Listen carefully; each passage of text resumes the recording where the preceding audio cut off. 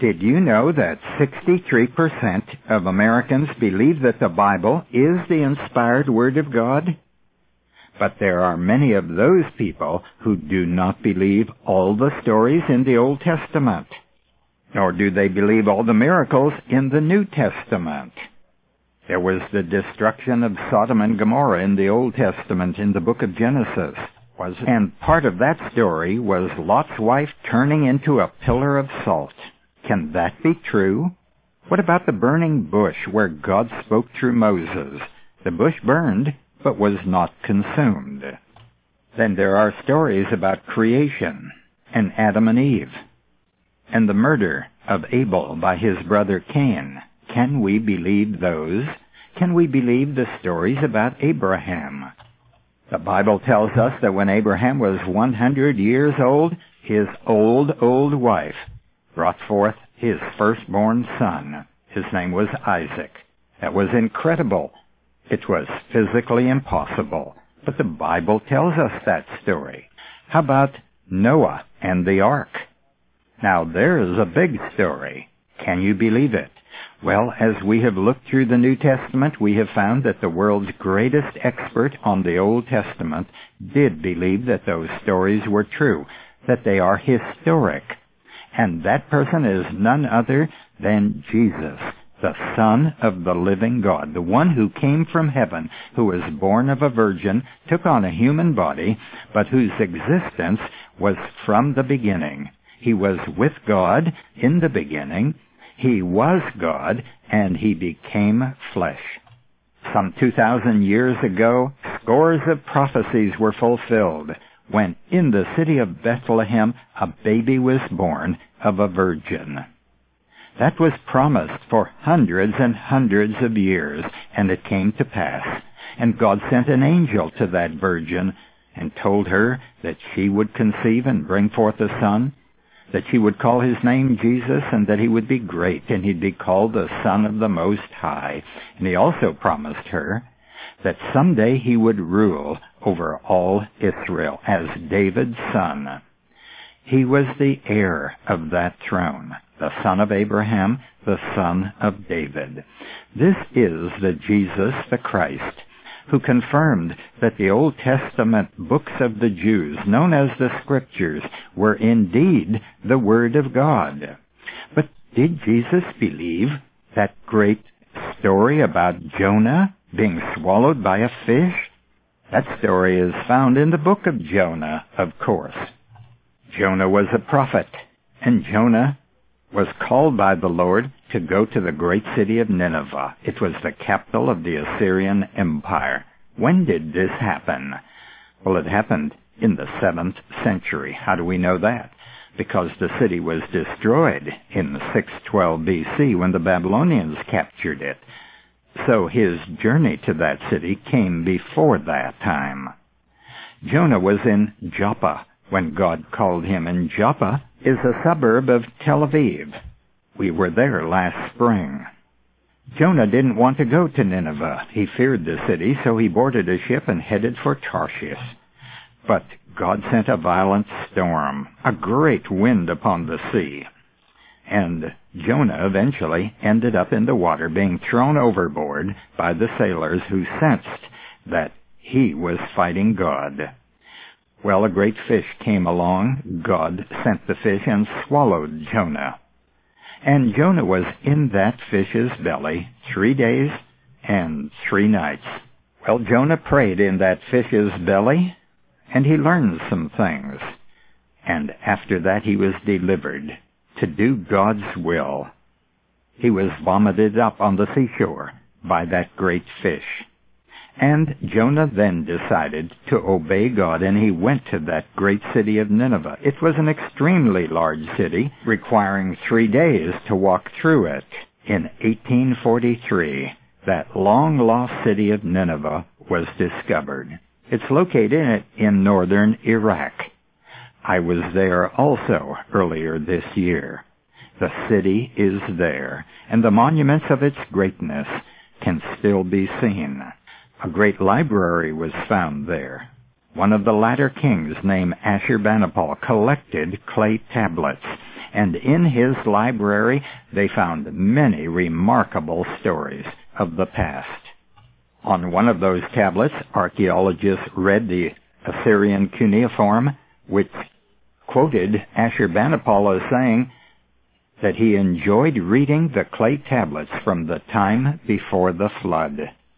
Most people who've gone to Sunday school have heard the story of Jonah and the whale, or Jonah and the big fish. Some people have heard that story and said, well, it sounds like a fish story to me, which means they don't really believe it's true. Did Jesus believe that it was true? Oh, he did indeed. In Matthew chapter 12, when the Pharisees and the scribes came to him, they said, Teacher, we want to see a sign from you. But he answered and said to them, An evil and adulterous generation craves for a sign, and yet no sign shall be given to it, but the sign of Jonah the prophet.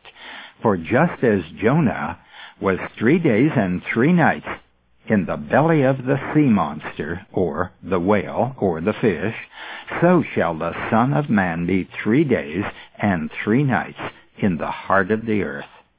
The men of Nineveh shall stand up with this generation at the judgment, and shall condemn it, because they repented at the preaching of Jonah. And behold, something greater than Jonah is here. The queen of the south shall rise up with this generation at the judgment, and shall condemn it, because she came from the ends of the earth to hear the wisdom of Solomon, and behold, something greater than Solomon is here. The queen of the south was the queen of Sheba. Now think of what Jesus is saying here. He believes that Jonah was swallowed by a big fish. And he said his own death, burial, and resurrection would be similar to what Jonah experienced in the fish's belly. Listen again to verse 40. For just as Jonah was 3 days and 3 nights in the belly of the fish, so shall the Son of Man be 3 days and 3 nights in the heart of the earth. Jesus' total mission in coming to this earth was based here on the truth of Jonah being in the fish's belly.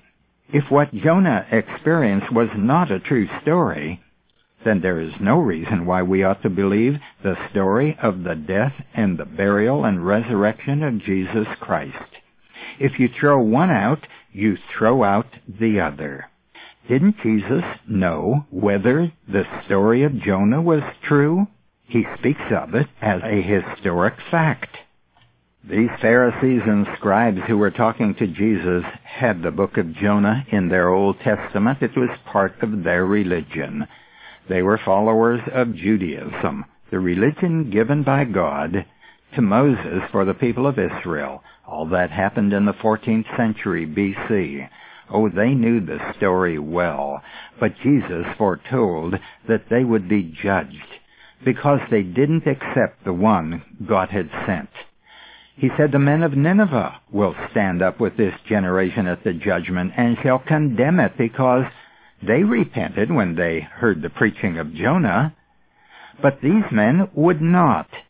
And they had the best preacher of all, Jesus Christ. The man who knew everything, but he was more than a man. He was the God-man, and he spoke everything God wanted him to say. He couldn't be wrong about anything because he was speaking God's word. He never sinned. If Jesus had said one thing that was wrong and claimed that it was God's word, then he sinned. But Jesus did speak God's word, and he said he invented nothing. He imagined nothing. The words that he spoke were the words which the Father had given him to speak. There'll be judgment for people who do not heed the words of Jesus, just as there will be judgment on those men who heard Jesus Christ and yet rejected him. Yes, Jesus believed the story, that great fish story of Jonah and the whale. Thus we have Jesus expressing an attitude toward Old Testament people and events which is unlike human opinion. He makes a divine expression that involves moral application to the Jews of his day, along with certain judgment and prophecy. His was the voice of God. Our Lord was not timid or evasive about himself or his authority. He knew who he was, and he knew from where he came. He often told his disciples and others that he came from the Father, and that the Father had sent him to the earth. He said he would return to the Father, and said, quote, "And the Father who sent me has himself borne witness to me. And you do not have his word abiding in you, for you do not believe him whom he has sent." Jesus one time told the Jews, "Search the Scriptures, for in them you think you have eternal life, and those Scriptures are they which testify of me." He was speaking about the Old Testament, of course. The prophets had written about his coming, about this anointed one of God who would come to be the Savior of the world and the King of Israel. All the prophets spoke of this amazing person who visited the earth. He was God in the form of man. After his own resurrection, he traced his coming through the Old Testament on several occasions. One of those was in Luke chapter 24. Listen to verse 27. Luke writes, "And beginning with Moses and all the prophets, he interpreted to them in all the Scriptures the things concerning himself." His use of these Scriptures was an authentication of their divine authority. No other purpose was served by such an activity. Jesus earlier in Luke 24 said, "O foolish men and slow of heart to believe all that the prophets have spoken." Was it not necessary for the Christ to suffer these things and to enter into his glory? And then he took them through one of the greatest Bible studies recorded in Scripture. He had a Bible study with them. He began with Moses and then went through all the prophets, explaining to them the things concerning himself in those Scriptures. Oh, how I wish I had been there. That would have been marvelous. Now, what might Jesus have taught in the law and in the prophets? Luke tells us that he began with Moses. Where in Moses' writings do we find anything about Jesus Christ? We find it in Deuteronomy chapter 18. When God told Moses that he would raise up another prophet like Moses, he would be a Jew, one of those people, and that God would put his words in that prophet's mouth, and the people should listen to him. That meant no longer would they listen to Moses, because a new prophet would be brought on the scene with a new message from God. In tomorrow's lesson, we'll talk more about what Jesus might have taught to those disciples. When Paul addressed the elders at Ephesus, he said, "And now, brethren, I commend you to God and to the word of his grace." What did he mean by grace? Our free booklet entitled Grace will help explain that. Write for your free copy today. Until tomorrow, this is Nick Calabuta reminding you that the word gospel means good news. Our address is Radio Bible Courses, Post Office Box 14916, Baton Rouge, Louisiana, 70898. The website is rbcword.org.